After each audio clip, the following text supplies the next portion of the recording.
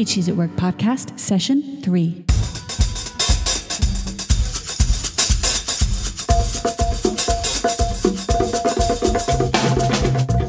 Hey everyone, Michelle Erickson here, founder of PhDs at Work, and today we are talking with Adam Capitano. Adam is editorial associate at Berghahn Books, that's academic publishing, and today we dig in a little more to what's going on with scholarly publishing, and in particular we focus on the debates around open access. Now, in his 1 year later post, which recently aired, Adam wrote a little bit about how he helped to draft the open access policy at Berghahn. And so today we're going to dig in and learn a little more about what that means for academic publishing specifically and what internet disruption and technological disruption has done in his field. And then we also touch on a little bit about the power of networking and the benefits that come with networking with fellow PhDs working in industry specifically. All right, let's get started. Okay, so Adam, I was giving it some thought. I'm really curious to know more about one of the things you wrote about in your 1 year later piece was that you helped to define your company's position regarding open access. Yes. And what does that mean in academic publishing? So essentially what you have in publishing in general, in both academic and trade publishing is, the published book is a copyrighted piece of work. So, meaning of course that, you can't be distributing it freely over the internet, or making it freely available to people, like, photocopying the entire book or something like that. Right. This notion that academic publishers are basically profiting off the work that scholars are producing, the written work that they're producing, in the course of their research, and it's often work that the scholars themselves don't really get paid for. I mean, there's always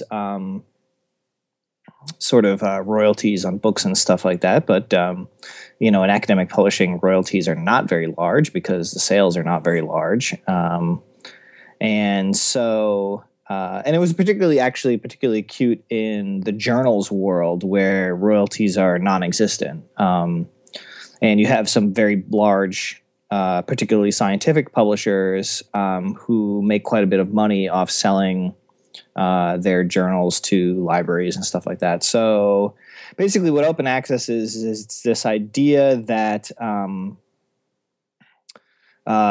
scholars and academics and university researchers should be able to make their work that they've done freely available. In other words, have it open to the public, essentially. There's a question, of course, of how much of the public would actually be able to understand what's being written and done in the work, but that's another question.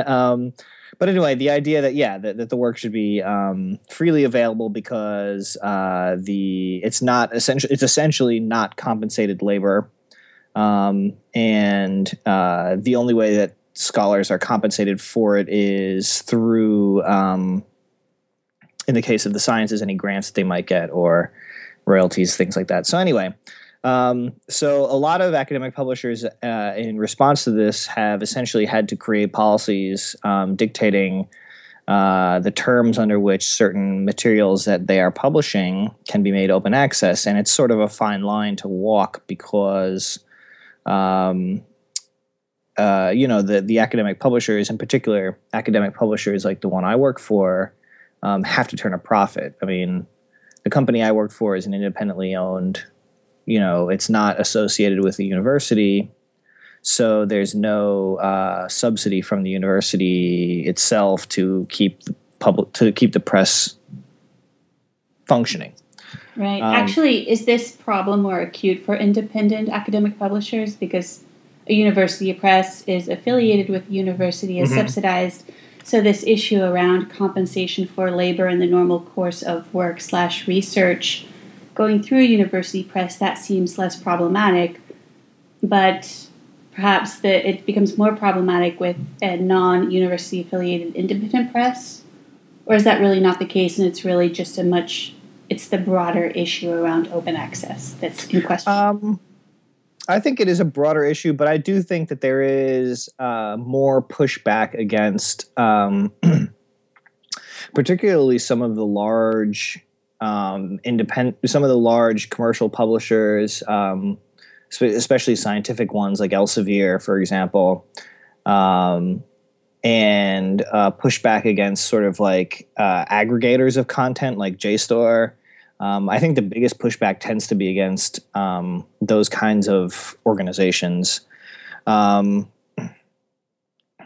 it's become an issue for every publisher. I think any publisher who publishes academic work, and I mean even university presses, from what I understand, are expected to turn some sort of profit, or at least to kind of like balance their books at the end of the year. I don't think the university likes to make up a budget shortfall for the press very much. I don't think they appreciate it. So there's a balancing act to be kind of struck between turning the profit, or being able to make money, and of course respecting the wishes of the authors that your press is publishing, of course, the people whose work makes it possible to have the press in the first place. So if I understand correctly, then the root of the issues around open access is about monetary compensation to the authors. I'm not sure if that's necessarily the root of it. I mean, I think it's become an issue because I think mainly the root of it is, I think partly became this idea of the internet sort of, I mean, open access as an issue didn't exist before the internet, of course. And so I think part of it became that with the rise of the internet and electronic publishing, academics who, particularly academics at public institutions whose work is essentially being funded by the public in part anyway, although increasingly less so the case. I think the idea was that, that their work should be made available to the public at large, and that there was this kind of pushback against the idea of having to pay for scholarly contributions. I mean, I guess money in some respects does fuel the entire debate, but I think there was this pushback of the idea that, people should have to pay for scholarly contributions when those contributions presumably could be affecting things like the course of public policy or scientific research, things like that, in areas outside the academy. So in other words, I think part of the pushback, the initial pushback anyway, was the idea that the public should be able to read this material, this research that's being done, without having to go through the paywalls that are put in place by universities and colleges, library systems, of course at the insistence of publishers and content aggregators. So, I was about to say, because if I'm sitting from where I sit and really not knowing a great deal about this specific debate, although it sounds like there are a lot of similarities with the debates going on with self-publishing and Amazon.com's platform, but that debate is squarely around authors being compensated for their work. Right. And it sounds like what's happening here, if I was to guess, it's really maybe libraries balking at the cost of these subscriptions, arguing that it is their faculty that are producing the intellectual work that is being sold, and perhaps they shouldn't have to pay quite as much. Is that an overestimation? Because the whole argument about the public should have access, while it's a nice argument, I have trouble imagining the quote-unquote public clamoring for access. to this kind of scholarly work. Am I being No. overly pessimistic here? No. I think that I think the libraries are drivers of it, because exactly for the argument that you sort of just made, this idea that the libraries turn to the publishers and stuff like that, or the people like JSTOR, and say, it's our faculty who are helping to produce this work, so why do we have to pay out the nose for these journal subscriptions every year? And I think the other argument about, the free access to the public and stuff like that, that's an argument that gets made, by academics, I think, who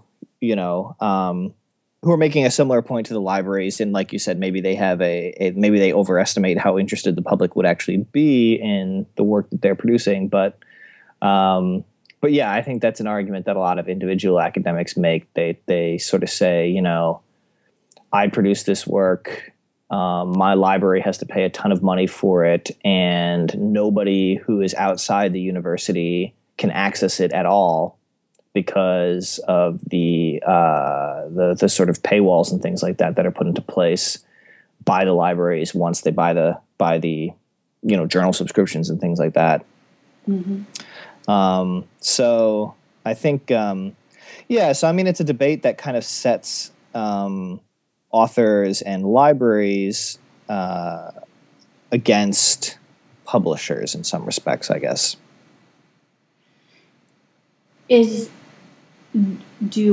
Would you say that it's essentially a must-have that all scholarly publishers have to have a published statement on open access? Is it not? I don't circulate in this academic world anymore. So is this de rigueur in this sector now? I think it is, especially with the independent publishers that are not associated necessarily with university. So, I mean, for example, Berghahn definitely has one because I helped draft it. But, a lot of the other, I'm pretty positive that Palgrave has one. I know for a fact that Routledge has one. So it seems to be very much the case with these, independent publishers. Haven't encountered it to the same degree with university presses, although it would surprise me if. Sorry, you might have lost the audio for a second there. I nudged something. It would surprise me very much if the university presses were. I would imagine that a lot of university presses at least have some sort of policy in place about it at this point as well.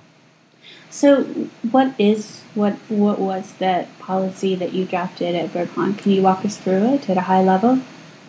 Yeah, sure. So it's a pretty standard policy, I think. Part of the way that we determined what the policy would be is we looked at what some of our competitors were doing, what their sort of policies were, and to get a gauge on what the I guess the standard would be, or what to see what other people were doing to determine when we came up with our policy where we would kind of fit into what the industry was doing as a whole. So part of it was we looked at what these other companies were doing. Part of it was, we had to determine for ourselves, okay, what can we do to, help protect the profit off the value added that the publisher gives to, the publications, while at the same time, respecting the wishes of some authors to have their work made available openly. So basically what we did is we determined, there's essentially two levels of open access. And this is sort of standard across the industry. There's two levels of open access. The first level is being able to make your work freely available over the internet with some delay after it's been initially published. So that gives the publisher some time to recoup the cost of publishing the journal article or monograph or whatever it might be. And then there's another sort of open access model which makes something available right away, like almost as soon as it's published. And this model usually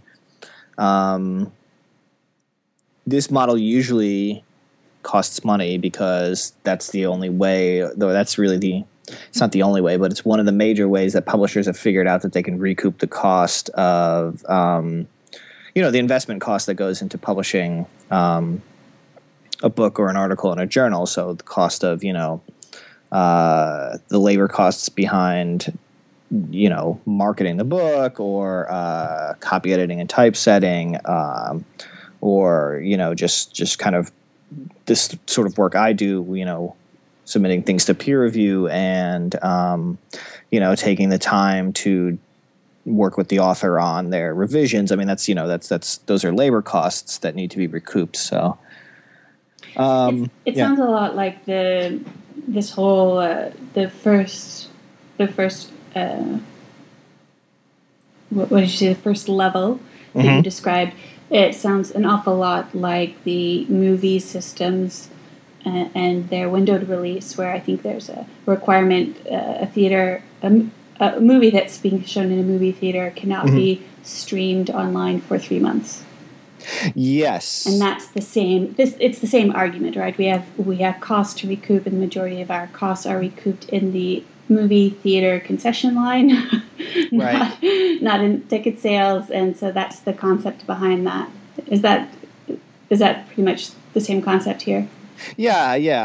Is that the first kind, which is the more common kind, exactly, is that there's a set of costs that need to be recouped by the publisher, and so, you can't make your work freely available until enough time has passed that the publisher can, feasibly recoup most of those costs, essentially, yeah. It sounds like your work sector is ripe for disruption. I mean, this is Netflix totally turned the movie and television business up on it, turned it upside down, and they're actually in the process at this point of circumventing the movie theaters as a distribution outlet to go to immediate streaming. It's a big deal. They're going past the windowing process. Sounds like someone who's looking to make a mark with a little bit of tech savvy could really do some interesting things in academic publishing. Although, given that you work for an independent publisher, you're probably not interested in supporting that idea. Well, yeah, I mean, I'm sure that there is... I think that there's probably... You're absolutely right. There is probably a way for somebody to... really challenge the model. I think kind of the impulse towards open access was or is very much, it's in part that impulse, right? It's that impulse of saying, okay, we have these sort of different technology that's available to us now, so we can upend the existing model that's existed for so many years, and hopefully improve on it. And I think actually that part of the reason that academic publishers have been so open to embracing the open access model, many of them have been open to embracing it. Maybe embrace is a strong word, but basically have been open to kind of, I don't know exactly what the term that I want to use is, but have been conciliatory towards it, I guess maybe we could say, is because, for one thing, I mean, publishing, as you know, is already an industry that's been kind of in decline or undergoing a sort of severe set of a kind of upending, I guess, It's going through a transformation. Yes, that's a good way of putting it. very good way of putting it. So publishing is already undergoing a transformation in general, and I think that a lot of these publishers now, with the Open Access Challenge, have been looking at things like what happened with, for example, the music industry and the film industry, and what happened, in the last decade with the rise of Amazon to publishing, to traditional publishing in general, and have said, particularly academic publishing, which has a pretty niche market, and has said, okay, we do not want that to happen to us, so we need to be able to make peace with some of the kind of disruptive trends that are going on in the industry. We need to figure out a way that we can embrace those trends or reconcile with those trends. Otherwise, because if we don't, that's going to be the end of us, essentially. So, are academic publishers doing electronic publishing at this point, or are they still relying heavily on the bread and butter, hard copy, limited release, guaranteed sales to libraries? I can't speak to every other publisher, but Berghahn publishes everything electronically now. Really? Yes, every single title. How does the distribution work? Is it similar to if you were to purchase an ebook on Amazon?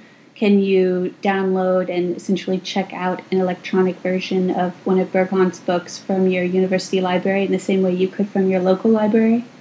Yeah, I'm pretty sure it's both methods, actually. I think you can get, you can go on Amazon and purchase one of the books, like you normally would. And you can also, if your library has bought the e-copy, then yeah, you can check it out, on your e-reader for whatever amount of time the library allows, just like you would any other, book published by, Random House or Penguin, or I guess Penguin House, now that they are.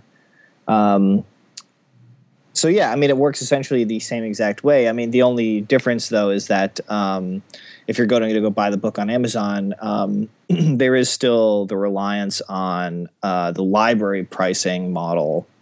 Similar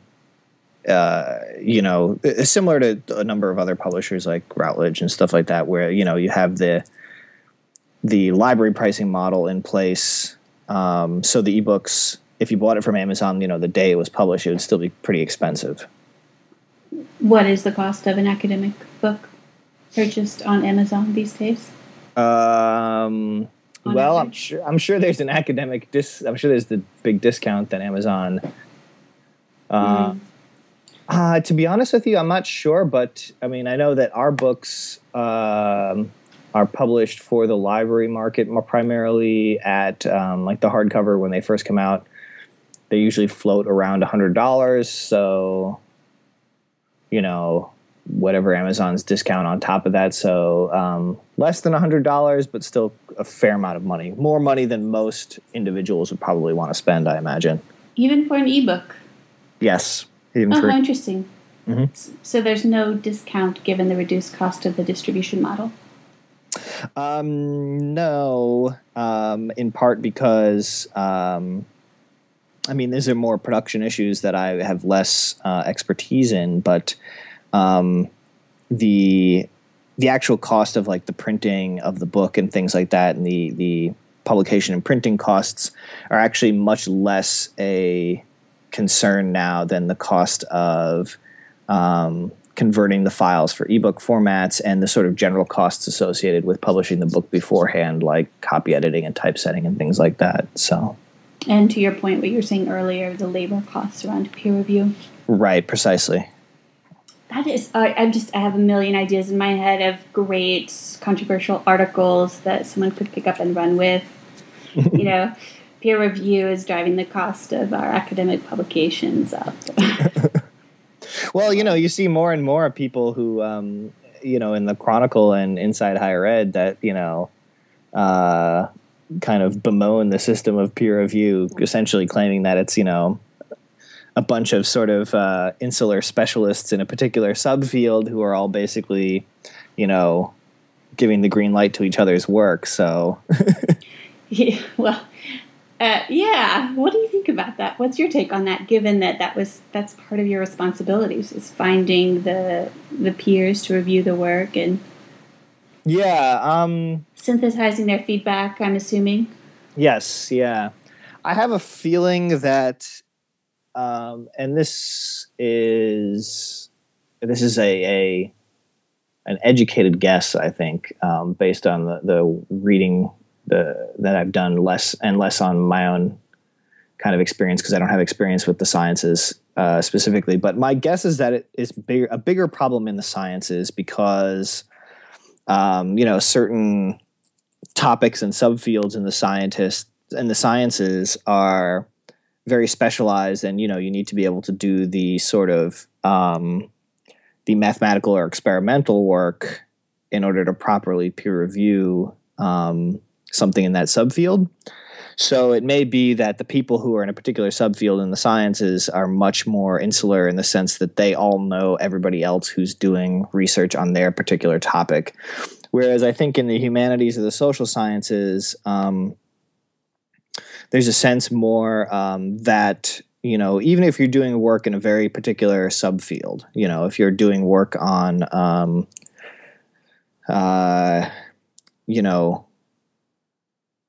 I can't think of a good example, but if you're doing work on, here's what the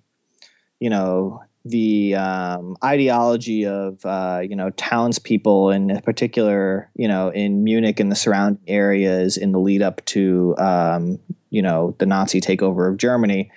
That's a pretty specialized study, but there are a lot of sort of people who are doing similar work, who can read it and give it a proper peer review, I think. You know what I mean? Like there's almost any historian who works on, pre-World War II Germany can probably, do a decent peer review of that study. Mm. Whereas I don't know if that's the case as much in the sciences. I could be wrong, but... Mm. It reminds me of this idea of a group of people greenlighting each other's work and essentially supporting each other and rising through the ranks. Mm-hmm. Even in graduate school, it's one thing that I at least noticed. Mm-hmm. I would say, 3/4 of the way through, was that when I looked at all of the quote-unquote stars in the field, they were all part of a peer group. Yes. Say. They all were at the same university, or they were at the same age, or they all came of age at a certain time, and they had essentially, at the time, what I decided was they'd essentially joined arms, mm-hmm. and they rose together. Yeah. Right? Because it's much harder to rise as an individual, but when you're with a group, one person's lift lifts the entire group, and it became this nice reinforcing lift. And I always thought that if you wanted to succeed in academia, that was really key. You really had to find a nice group of people who are smart and ambitious and rise with them. Yeah, I think that's a good point. And I think you're right. There's sort of this academics, like a lot of things, I think it's very generational, right? You have, these sort of generational groups who, they all know each other's work and are supportive of it. But yeah, I think you're right. I think that's a good point. I think it actually, I think it also translates to non-academic work. Sure. Which I'm embarrassed to say it took me a while to figure out. I was so proud when I figured it out in academia. And yet when I left, I was like, oh, that's not how it works here. And it's absolutely, I think, how it works. Mm-hmm. Out here, and that is that you need to find a peer group of people that you like and trust and whose work you respect, and they tend to recommend each other and follow each other and recruit each other over time and essentially drive successful careers for each other in that fashion. Yeah, I agree. I think that's true. Yeah. It really makes me think about also what you were speaking to in your 1 year later piece about the importance of meeting with other PhDs who've also transitioned, mm-hmm. who are at different stages, hearing about what they're doing, connecting with them, networking. Yeah, it's a similar form of peer finding like a set of people who, like you said, who you know at a collegial, is that the right word that I'm looking for, on the level of a colleague? But yeah, you know, who, even if they're in a different, maybe if they're even in a different industry than you, you at least know that, you know, from talking to them, that they do good work and that they're an interesting person, then it's worth knowing them. And also being able to hopefully pass on whatever you've learned in your own work on to people who are, you know, who are at the stage you were 3, 4, 5 years ago, whatever it may be, right? Mm-hmm. Yeah. Well, and they're able to recommend you with enthusiasm rather than making a simple cold introduction. Yes, exactly. And you just, you know, you never know. I mean, this is the whole. This is the whole point of PhDs at Work, right? It's to create a powerful network of professionals who understand each other's background and training, who are interested in learning about each other's work and supporting each other and making introductions and recommendations as needed. Yes, absolutely. And I think that I've actually profited quite a bit from being a member of the group. So.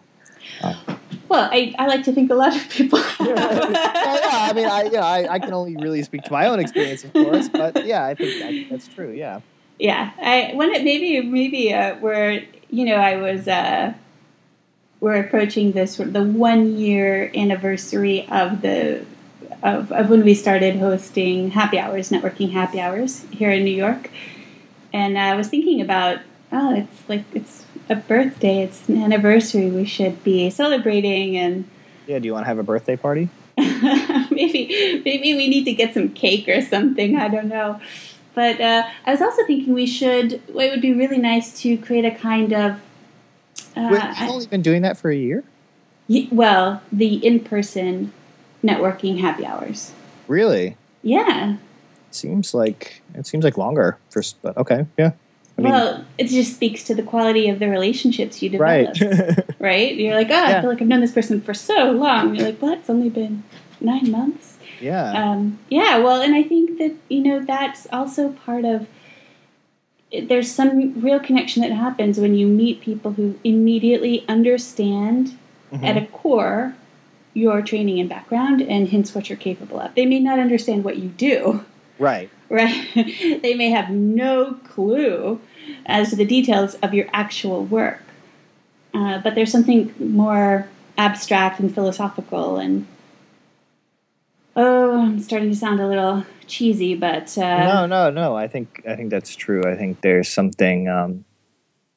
it's the experience that we all have, right? Of, you know, having been in academia and then being outside of it is, you know, that sense that you have that, nobody kind of, you know, people who haven't been through that experience don't have a very good grasp, and why would they, of what it's like, you know? And so when you meet other people who have had that experience, you're kind of like, okay, I don't really need to like explain it to you because you know where I'm coming from. Yes, exactly. Yeah. And you don't have to dispel the notion that a dissertation is a 20-page research paper. Right. That's my favorite. Well, Adam, thank you so much for taking this extra time to walk us through academic publishing. I'm not in that section anymore. I'm so pleased to know that they're publishing academic books electronically. $100 price tag is less interesting, but it's good to know that technologically they're still more or less in the game. Yeah. Oh, yeah. I think you have to be. Any last words? No, not really. Stay in school, don't do drugs. I don't know. Good advice. Yeah. The best. All right. Thanks, Adam. No problem. Special thanks to Adam for joining us and for sharing with us a little bit more about his experience and the ins and outs of academic publishing, scholarly publishing. And thanks to you. Thanks for listening. I know that we're still working the bugs out here, so appreciate your listening and your insight and your feedback. Thanks for sharing that.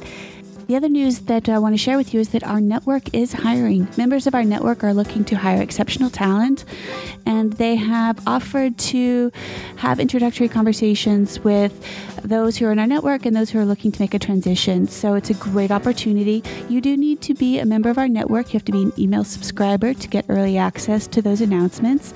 And you can find that information, sign up, see other additional opportunities. All of that is on our website at phdsatwork.com. Again, phdsatwork.com. Take a look, check us out, join, and we'll see you here next time. Thanks, everyone.